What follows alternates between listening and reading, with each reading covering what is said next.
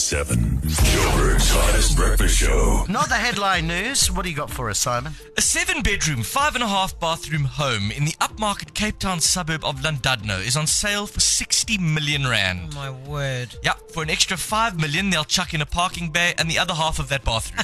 On days like this, I wish I had a sick note. There we go. So Simon's going to comment on all your... Okay, all right. Cool. Today's International Hangover Day. Unless, of course, you're Johnny Depp, in which case every day is International Hangover Day.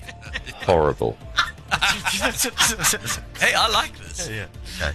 And according to a new study, dreaming big as a child could lead to disappointment later in life. So that's where Becky clearly went wrong. Hey. Dreadful. Joburg's hottest breakfast show. Weekdays 6 to 9 on Hot 1027.